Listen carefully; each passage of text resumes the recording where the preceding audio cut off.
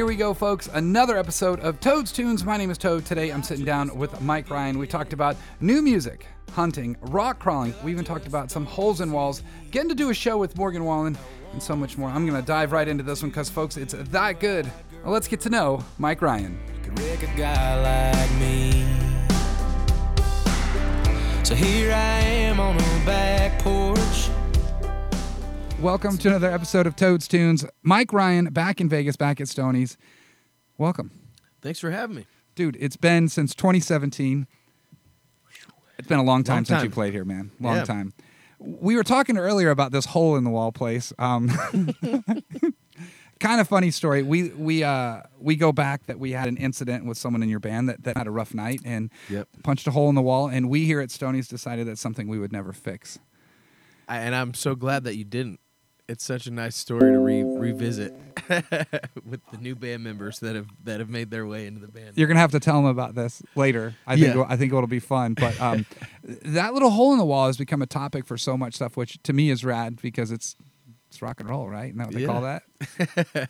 I think. Well, anyway, welcome back to Stoney's. I'm looking forward to having you back on our stages again. Our photographer that comes in tonight that's shooting just sent me a text this afternoon that said he's been listening to your music, and he normally doesn't get too stoked on shows, like every one of them, but he's stoked to see you tonight. Like I'm sure everyone else is too. That's awesome, man. What's been going on with you the past? I mean, we can have some fun and say 6 years because I believe it was April of 2017 was the last time you were here.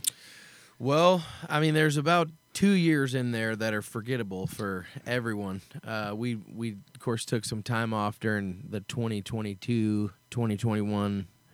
2020 phase. I mean, it was really just 20 and 21. We got back after towards the end of 21, but the COVID thing, nobody was working during that time. So it put a damper on everybody's lifestyle. That's for damn sure. That was strange. But leading up into it, we'd put out a new project, I think, in 2017, and so 2018, and so that was something we were running around playing and enjoying. And we just put out a new one recently, a couple months back, called Long Cut, which we were actually trying to put out during 2020. That I'd planned on putting that project out then, but because of all the shit going down, we were not able to complete the project as normally scheduled, as pre-planned. So we took some time, added a few more songs to it, which is cool. The project changed a little bit than it would have been originally, but I think for the better. And so we're just excited about being able to go out and play those songs for everybody, and especially come back out here to Stoney's in Vegas. Heck yeah. It's good to be back. New Hometown. That's one of the singles on there. I play that. So we have Country AF Radio. I play the shit out of that tune. I like it, and I'm going to go back to probably one of my favorites is Can Down. I love that tune. You guys playing that tonight? We played Can Down. I'll have to check the set list to make sure that it's in there, but if it's not, I'll throw it in there. That'd be badass, man. I love that tune. So what did you find yourself doing during like the 2020 time? Not working? Do you hunt? Do you fish? Do you? Oh yeah.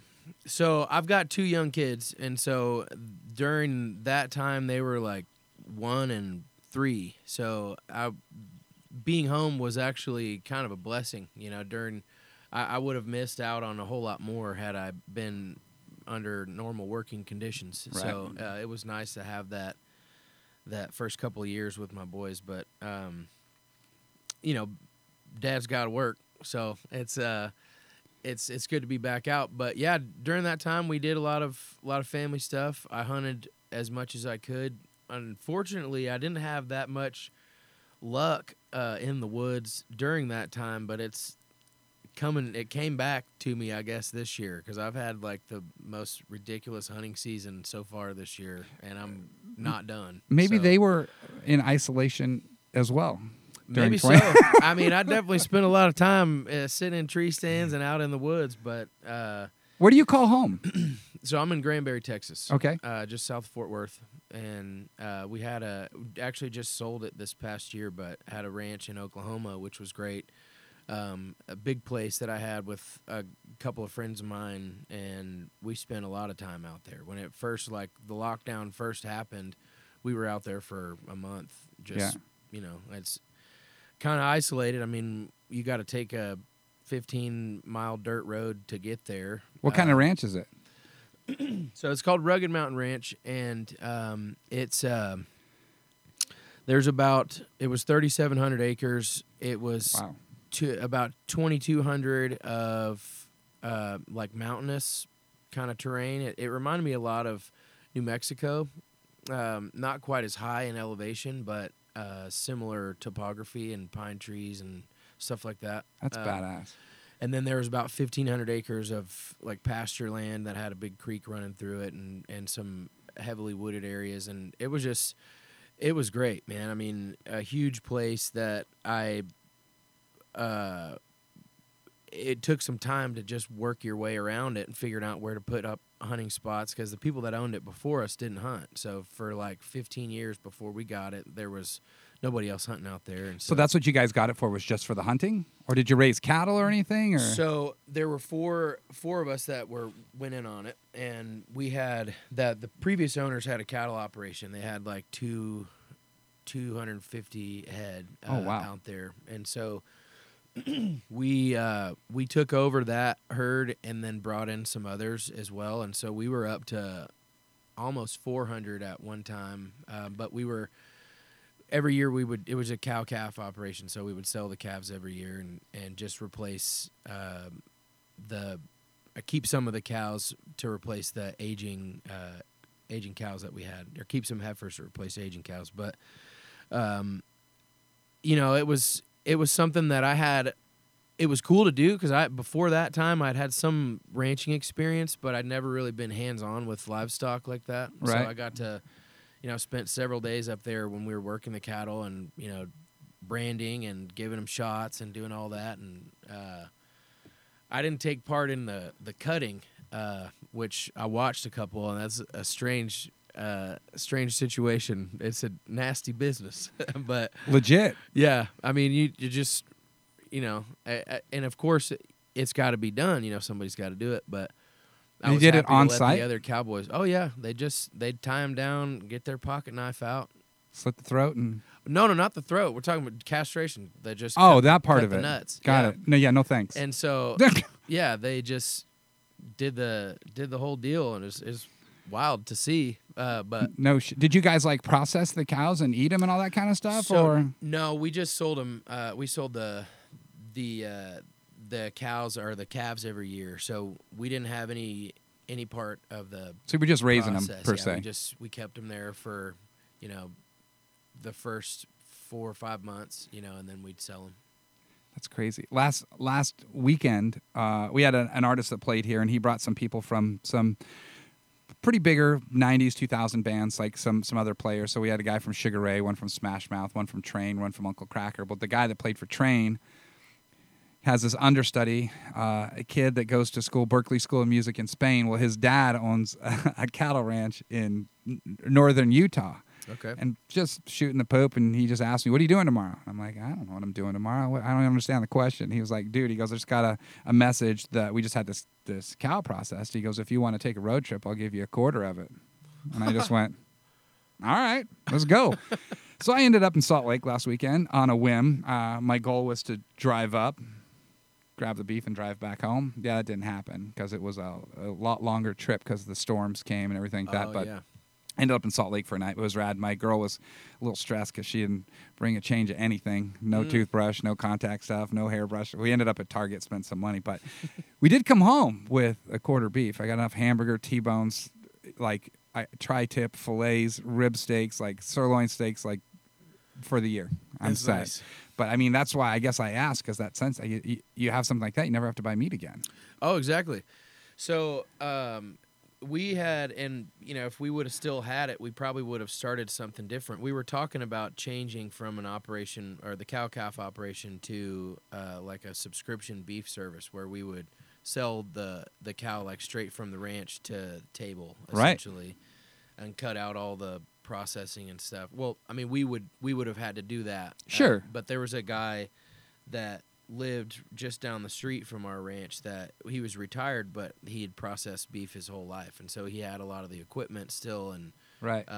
we were starting to try and talk him out of retirement to help us start this thing, but it ended up being a little more in the weeds than we wanted to get, and with the 4 different owners, like, it was hard to get anybody to agree on everything, and so we just Sure. And then we got the offer to sell, and so that was Made it. Were all these guys in music, the partners, or just friends and stuff like just, that? so it was my manager, myself, and 2 of his friends that are in the roofing construction business, and so They all hunt? That Yeah, was kind of and- like the point? So they wanted to have a ranch that they could bring clients out to hunt, and then also for, it was actually kind of a cool thing because the way that the land worked out, there were these rock crawlers that would come out there and, like, in their trucks that, like, completely custom modded, giant tires, Right. jacked up suspensions and all this stuff, and they had been doing it for several years before we'd taken over, but essentially they just find,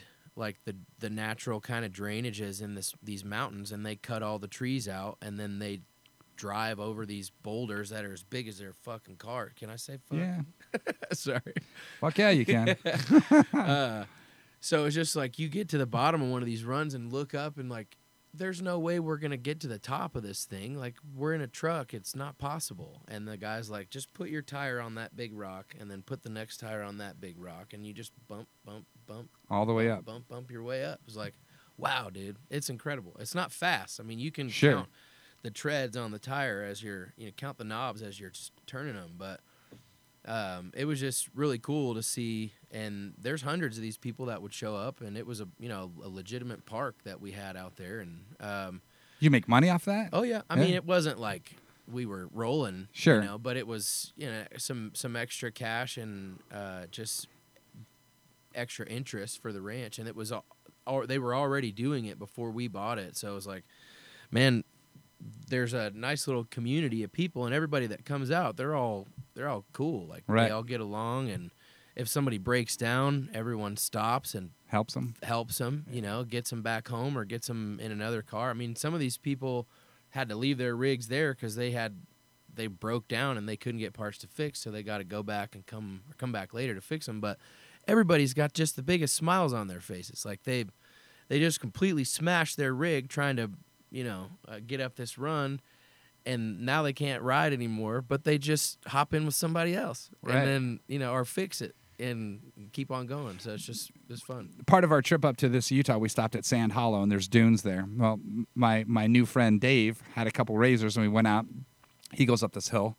I'm in his other razor watching him. I get about halfway up, and the car just sinks in the sand, right? Mm-hmm. So he comes over the top, and he's laughing at me, has his camera going, calling me retard, every other name in the book. Well, then I'm like, I have one choice, and that's to turn this thing around on this hill like this and go back down and then try it again. Well, I don't know if you've been in a razor on the side of a mountain. You don't want it sideways because you're going to end up rolling. Yeah. But these dudes out of nowhere just stop and come and walk me through backing it up, helping me out. It was the neatest thing in the world, just like those dudes with the rock crawlers. They're all laughing, smiling, having a good time, and here I am kind of shitting my pants thinking if this thing rolls, I'm going to A, look like an asshole, B, probably could get hurt, and C, that's not going to be cheap to fix. So I was kind of like, So this guy these 2 people came out and just biggest smiles on their faces, just helped me back it up, told me to go here, then get on the gas and turn this way. And I'm like, I have a razor, but I don't go in the dunes. I'm a desert guy. Like totally 2 different things. It's like, yeah, I hunt fish, but you hunt deer. It's a totally different game, sort of thing. Is that what you do hunt is deer? Man, I'll hunt anything they'll let me. Right. Honestly, deer has been my primary quarry just because it's what's around. Right. I've gone on a bunch of elk hunts. Hadn't had much success there, but it's like, it's archery as just about all I do. I'll do some rifle hunts too, but I prefer to bow hunt. Really? And, How do you get started in that? Man, I got my first bow when I was in high school, and it was years later into college when I first killed something because I'd had a Bad shot? Well, a couple of them, and missed opportunities and then wounded animals. It happens, but it kind of turned me off initially. Not myself. I hunted somebody else's place, and their wife got pissed off when I wounded an animal that we couldn't find, and she ripped me a new one, and so it was just like, wow. Okay, well, I guess I'm gonna put this bow up for a while because I suck, you Right. know. And the bow that I had, it was one that my parents got me for Christmas one year, and it was capable of killing a deer, but it was not by any means a good, like, quick shooting bow. And several years later, when I was in college and I was working as a barback and saved up some money and got my own bow, and it was a little bit better. And then I started focusing and practicing a lot more, and I killed my first one. And it was like, wow, man, this is way more involved. It's way more intense than a rifle hunt, because, like, I can hear this animal breathing. Right. Like, I'm that close, and it can. If there's so many things that can go wrong. Like, you're in their red zone when you're bow hunting. Like, they're an animal that is bred. It's all its life, it's looking out for predators, like people that are trying to kill it. And right. so it's just switched on all the time. And so to close that kind of a distance and get in that close with the animal and the bow has just always been a lot more exciting for the me. rush. Yeah. And so again, I like to hunt, and there's rarely, if I've got it worked out on the home front, rarely an opportunity that I'll pass up if I get one, just because I love being out in the woods, and I love hunting different things and hunting with different people and just learning different strategies. Every time I go, keep learning. There's something new, right. you know, some other kind of skill set to try and tackle. But yeah, it's a lot of fun. Matter of fact, we're playing on a Saturday in Grand Junction, and Sunday morning I'm going to wake up and go try and track down a cougar with one of my buddies. He's got some dogs that run. We're going to do some cougar hunting on Sunday. Wow. So, before I go back home. That's kind of cool. Yeah. If you had your choice and you could make as much money in music as you can make in hunting, which way would you go? Man, I think I'd still go music. Yeah. I mean, I just love it, and being in front of a giant crowd, the energy that you get. I've got some pretty intense rushes from hunting, but it's more satisfying, I feel like, getting music that from a live audience. You know, there's times when I've stood on the stage here, and we've had a full crowd, and I'll announce the artist, and I'll give something away or something that we're doing, and the response, I can't even hear myself think. Mm-hmm. It's just, and I always walk off the stage and go, that right there is why they do this. Yep. 100%. Because you can't explain that feeling. No. You really, like, I walk out and I'm like, I can't even hear myself think sometimes. Like, there's been, like, legit nights I've walked off that stage and just looked at my friends or something and just went, I don't even know what just happened. Yep. But I can't feel anything in my body. And I'll go to the artist that happened to be there, and I'm like, I understand why you do what you do now. Yeah. Completely. I love music. I love it for different reasons. I love new music. I love the newer artists. It's just my thing. But that feeling of getting to that point in your career when that they just explode like that, and I'm just a guy giving away some shit. Yeah. But I trip out when I hear artists. Like, I went and saw a band called Bayside years and years and years ago. I think it was Bayside, and I was at the House of Blues, and the singer didn't sing any of his songs because the crowd did. Okay. And I went, holy shit, like, changed everything. I just was like, man, this is nuts, because they're just fans. But yeah, I mean, the first time you played a show like that and the crowd was singing your songs, that feeling, like, it's got to be like some sort of a drug that you just got to chase, right? Yeah, because I played for a long time. I started playing when I was in college, and even after I'd written some songs, and even some original songs that my friends and stuff really liked, and some of my, like, local people that knew who I was would request the songs that they knew of mine, and they would sing them back sometimes. But the first time that I remember hearing, like, a big crowd singing back, I'll never forget, dude. It was Mardi Gras, Texas style. We were in Dallas, and there's probably, I don't know, 15, 20,000 people there. And I don't know if they're all, it's an inside, there's a stage outside and then two stages inside. And the bigger stages are inside. And that's where most of the people are. But I don't know how many people were there, but I just kind of took a leap of faith. I had a song that was doing well on the Texas radio at the time. It was, my single, and I got to the last chorus, and I just held the mic out and let them do it. And it was just like, holy shit, I had, this massive crowd I can barely see the end of, singing your song singing back, and it's just like and there was a bunch of videos that I got to relive that moment for a long time because they had these giant screens on either side of the stage where they were videoing it, and some of my friends had taken videos of me, and then they panned to the screen, and then they panned back to me, and I'm just like on cloud nine, just sitting there taking it all in, and it was special, man, and that's been something that continues to happen. And it like those giant crowds are obviously a lot of fun, but you know, you can be in a club with 300 people and get the same kind of like, sure, you know, jacked up reaction. Just like, man, it deafening. Smaller crowds can be just as loud, you know, definitely, as the bigger ones, and it's a different sound, but same like energy and same like emotion that they're transferring. That energy transfer, I feel like, is such a cool thing as an artist. Like we're giving it to them, and they're giving it right back to us. You know? That do you prefer the large kind of setup like that with 15,000 people versus playing in a venue like this where the cap's like 1,000? Like, you know, I feel like it's hard to say. I mean, bigger crowds can definitely just looking out and seeing, like, you can't really focus on anybody individually because there's so many of them, and seeing the big seas of people is always really cool. But I mean, we make our living on 1,000 cap rooms, it seems like, and so that's a you know, fun thing to do as well. Like we've been doing it a long time, and you know, some of the rooms we get into the bigger rooms in the venues or in the markets, and some of them we'll keep playing the same place we've been playing, but it's just, you know, it's always a lot of fun, man. We enjoy what we do for sure. Do you enjoy playing in Texas a lot? I mean, yeah, I guess branching out from Texas is a little bit different. Mm-hmm. Where have you seen the most people that kind of react to your music outside of Texas?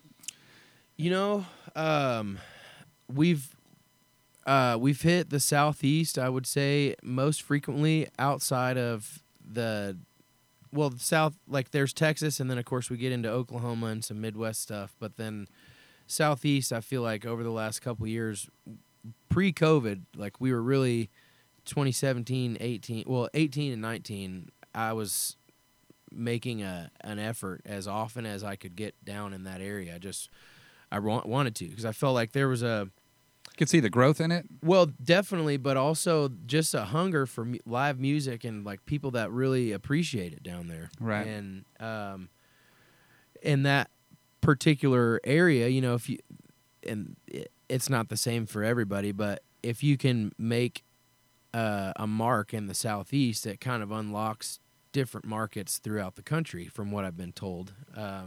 Because there's just, you know, I don't know why, but a lot of people that are paying attention to what people are doing in that area and then bringing it to other parts of the country. So we've enjoyed our, you know, those Alabama, Georgia, Mississippi runs that we'll do, and then of course we play Nashville and those areas, or Tennessee, and it's just, you know, it's cool. I mean, Texas shows are great. We appreciate our Texas fans, definitely, and we play a lot around there just because it's so big and there's so many places to play. That there is. Yeah, we'll continue doing that, but you know, we'll also continue spreading out and getting farther and farther as we go along. Is there a bigger artist that you would love to get on the road with? Like, oh yeah, there's a bunch of them. Like We did. I don't mean to interrupt. You're good. We did a show with Morgan Wallen last Who's year. Who's that? Yeah. And that was great. I mean, Hardy was actually supposed to open, but he had the bus crash like right before, and fortunately, everybody seemed to make it out of that and recover. But for that show, Ernest stepped in and played, which was great too. Because you know, we got to see Ernest in the stadium, and just that there was such a cool vibe around everybody and all the different band camps backstage, because that was Morgan's first headlining stadium, right, and the last show of their tour, and for us, it was our first time playing a stadium, and for it being right there in Arlington, kind of our stomping grounds, it was really cool. Was that at Dallas Cowboy Stadium? Is that where that? No, it was where the Texas Rangers play. Okay, That's Globe Life Park or Right. Globe Life Field, or that's one of pretty the two. neat, man. I know that Morgan played here, and he was Up Down was the only single he had the first time he played, and then he came Yeah. back it's about 4 months later, and The Way I Talk had come out, Mhm. and he was a totally different dude, totally changed, and now he's just blossomed into a monster Oh yeah, for sure. dude, that was so cool, man. Like the production of his show was incredible, and just his energy. I'd never seen him live other than just videos of him playing guitar, but half of the show he had no instrument at all. He was just running, working the stage, and they have this big stage with several catwalks and different places where he can go. And I'm telling you, man, he used every bit of it and That's was good. just running around, and it was cool to see. And of course, extremely grateful and humbled by the whole experience too. He was, and so it was just nice to see that, him showing that sort of appreciation for his fans, and everyone I think had a great time. It was cool. Who else would you like to go out on the road with? Like an artist you have not gone out with, someone that's like your bucket list. Man, I've gotten to know Luke Combs a little bit and some of the guys in his band. We haven't gone out and played any shows yet with them. I've just met him, around town. We played Windy City Smokeout. Yeah. a couple years back, and that was where I met him. And then in my trips to Nashville, I'd go out there and I wrote with his guitar player Rob Williford, and I've gotten to know him pretty good. And so we've just hung out a couple times. But he would definitely be a good one. He played here in 2016. Luke. Really? Yeah, right when Hurricane was hitting the highway. Okay. Yeah, and he was just back here with Ashley McBride and Ray Fulcher. They played over at T-Mobile here at the arena. Nice. I don't even know if you call that arena. It's our hockey stadium, but he played there. I went to that show, shot the shit with Cappy for a little bit, and Yeah. got to see a whole nother that. I'd seen him once before that at a festival in Utah, other than him playing here. But dude, what a growth! I mean, Oh, yeah. You never know overnight what can happen anymore, right? Mm-hmm. Are you social? I mean, do Yeah. you find yourself going out there utilizing that tool, TikTok and everything like that? Oh, well, I mean, I wouldn't say with TikTok as much. We're getting on that, as we go. And this is my photographer, Ty. He's handling our socials currently, are on the team. He's been taking pictures for us for a long time, but starting to handle some of the socials too. But yeah, TikTok is one that I, unfortunately, I haven't gotten involved with. Maybe. I mean, they're talking about shutting it down, so we'll see if it's even I've relevant. been saying that for since Trump was in office. But, I mean, I get it. I guess in a sense, I say that. Do you share a lot of your new music stuff and everything like that? Yeah. It just feels like it's an avenue to get. I don't want to say gratification. That's not the word I'm thinking of, but just some sort of a response if you have something new that you're just playing with. I think I find a lot of stuff on there, and it's a good way to tease people and Yeah. in a good way to new stuff. I guess that was the question more so. Do you find yourself the need to be social? Well, so during the 2020 times when we weren't playing, I built a studio, and it's probably going to be a work in progress for a while, but here recently, I've gotten a bunch of equipment to just get good quality audio and video recorded, and we've got a little set that we're building in there now, so I can do that more frequently. Right.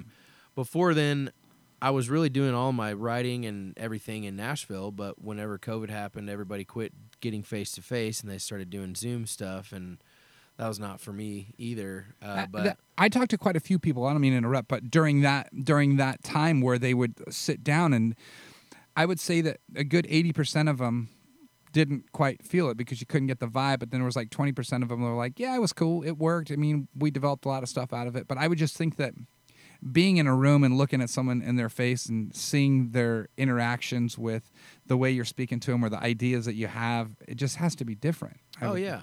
And not having to deal with lag issues and Sure. like talking over somebody and having to say, no, you go first or go ahead or wait. Like that whole stuff is just frustrating. And it was distracting from the whole purpose. Like we're trying to get creative. And Right. I mean, forcing creativity even in a room, like with songwriters, when you do it all the time, it can be difficult. You know, it's not the easiest thing to do to come up with a song. Right. And when you're adding in all these other factors, when you can't read body language and hear everything that's going on, or like, and you have a laggy signal or whatever, it's frustrating. And I only did it a couple of times and was just like, nah, man, Not for you. I'm gonna write on my own. I'll bring people in if we want to do that. And that was kind of the point of building that studio. And I mean, eventually I'm gonna have a golf simulator and some other stuff in there, so it'll be like I've got a bunch of workout equipment and some other stuff, so it's just a place that I want to go hang out. Home. And Your home. Yeah, and a lot of my buddies that write also like to play golf, and so we can just sit around and hit some balls in the Hit simulator, 18, and right, yeah. not have to leave the house. Are those very So- expensive? Oh, you can get them done economically. You can spend $100,000 plus on them if you want to, but you can like. Damn. Cheapest thing you could do is probably, depending on how much, the launch monitor is usually the most expensive thing, and some of them have like this expensive camera stuff that's actually like mounted in the ceilings and touch screens and everything that you can get in the weeds and spend a lot of money on it. But that's what like Tiger Woods has, Right. Not everybody needs a Tiger Woods golf simulator, but probably $8 or $10,000 you can get it done for, and Wow. and like. It would be comparable to something that you could go out and play. Like if you've been to a place that has golf simulators, like Yeah. bar or whatever, Yeah. it'll be somewhat like that. And it's just, I've got a golf course that's in the neighborhood, so I can play there, but it's just so packed all the time. You can't just hop on. You got to set a tee time, and Yeah. if you have that, like it's raining outside, it's cold or windy, you can just Perfect elements. Yeah. And so I put a putting green in my backyard, and in the summertime, I literally put an AirPod in my ear, and I do 90% of my phone calls while I'm putting. Oh yeah, it's nice, It's man. the easiest way to do it. But, I've gotten pretty good. My friends come over. They don't want to bet money anymore. But maybe they do. My buddy Sparky does. There's this one shot that goes all the way across the whole thing from one to the other. And if you don't hit it just perfect, if you hit it a little to the left, it goes way left. If you hit it a little to the right, it goes way right. If you hit it, it's literally the perfect shot. It's the only way it goes in. And my buddy Sparky was the first one to master that. It pissed me off because it was in my own backyard. But Yeah. but that's where I spend a lot of my time. Like when I'm on the phone, it's just putting. I can't play golf for shit, but Yeah. I can putt. Man, it's fun. I don't know that I'll ever be a scratch golfer but it's something that I'll be able to play all my life, and I can bring Right. my kids out and play with them and play with my dad and just friends and stuff. It's a nice sport to be familiar with. I think everybody pretty much plays golf in some form or fashion. Mhm. I mean, it's a good way to get out with the guys, and then if you have a girl that plays golf or just likes to drive the cart and drink, it's a win. Yeah. Sort of thing. That's funny. Exactly. What was the first song you ever learned how to play? Turn the Page, Bob Seger. Holy cow! Why?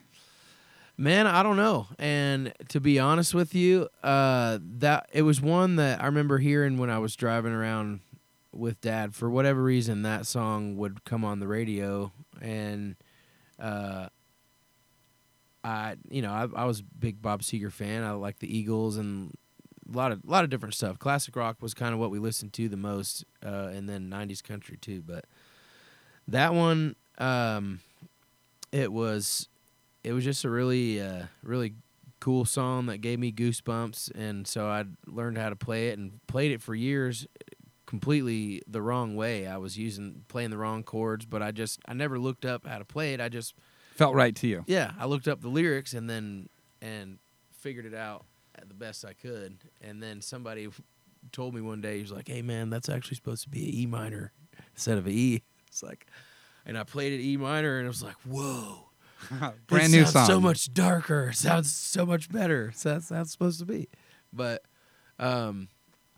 yeah, I actually I was in choir in high school, and our last show every year is called Pop Show, and there's a bunch of different choirs that would perform, and they'd have solo acts, individual or duets, and groups, different groups that played.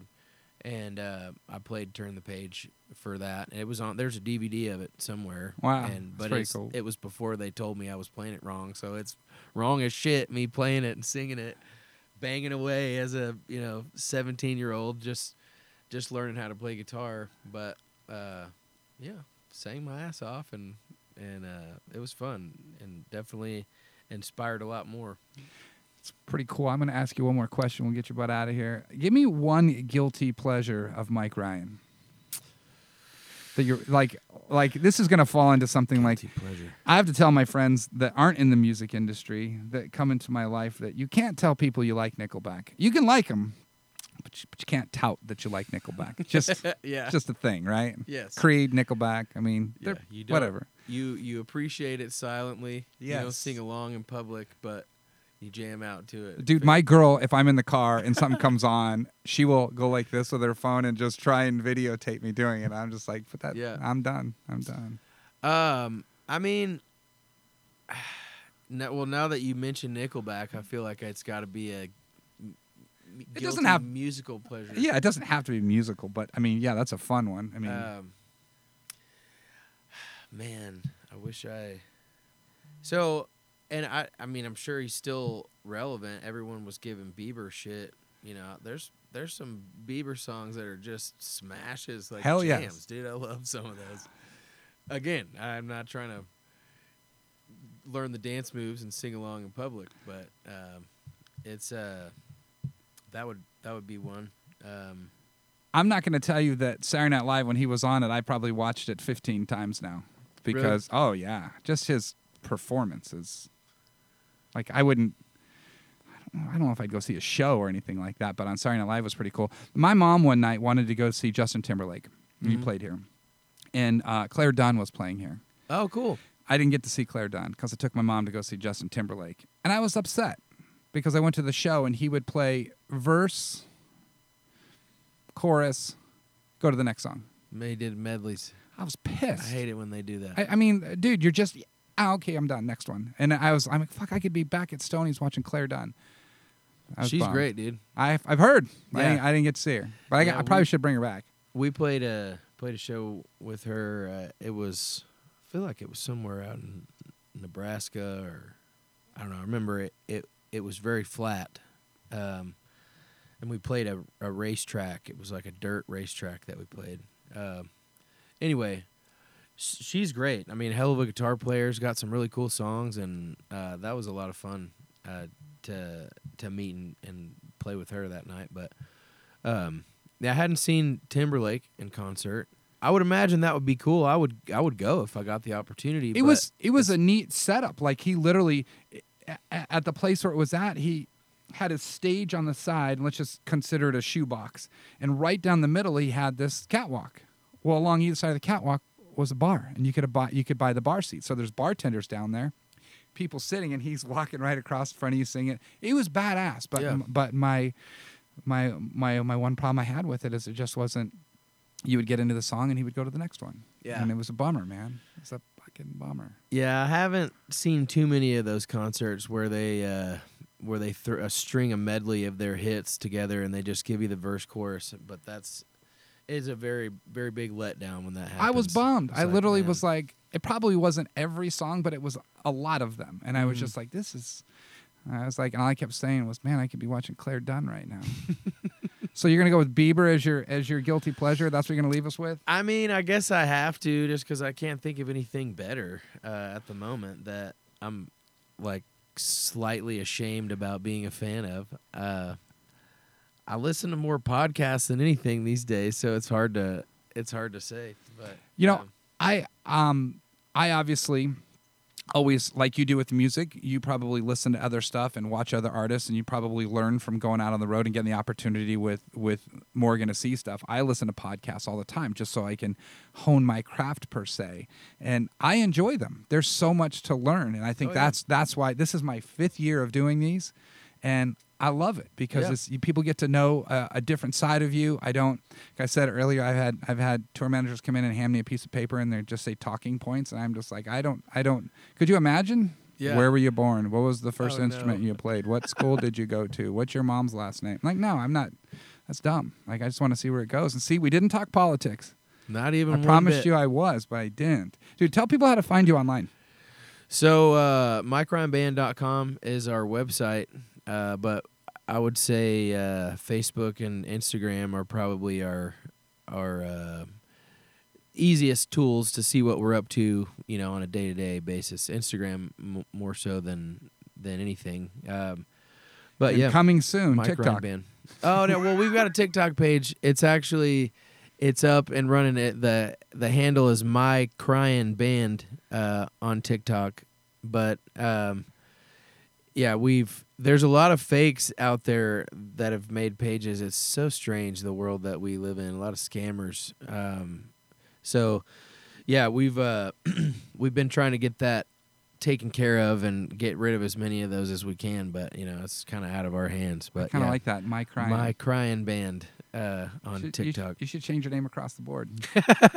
When we were putting that one together, there was like 75 other Mike Ryan _, official whatever names that were already out there. So it was like, I don't know even how to do this, but I've been saying that for years. Just at the end of the show, I haven't done it in a while because nobody seemed to get it. But when I first thought of it, I would just say, thanks for coming out to see My Cryin' Band, and I don't know if anybody ever got that or not, but if they did, they didn't say anything. So, yeah, when we were looking for the username, I was just like, see if this is taken, and it wasn't. It wasn't. Do you know Kylie Fry? Oh, yeah. Have you paid attention to her screen name on Instagram or anything? Kylie French Fry? Yeah. Yeah. And I asked her why, and her reason was people would always call her Frey. Frey, yeah. Yeah, but oddly enough, she has a fry seasoning coming out. Really? Yeah. I found that out by sitting with her with her. Yeah, just a couple weeks ago. It was pretty crazy. Cool. But yeah, I thought it was kind of neat. You could make T-shirts of just you crying. Dude, thanks again for the time. You bet, man. Thank you. One that doesn't bring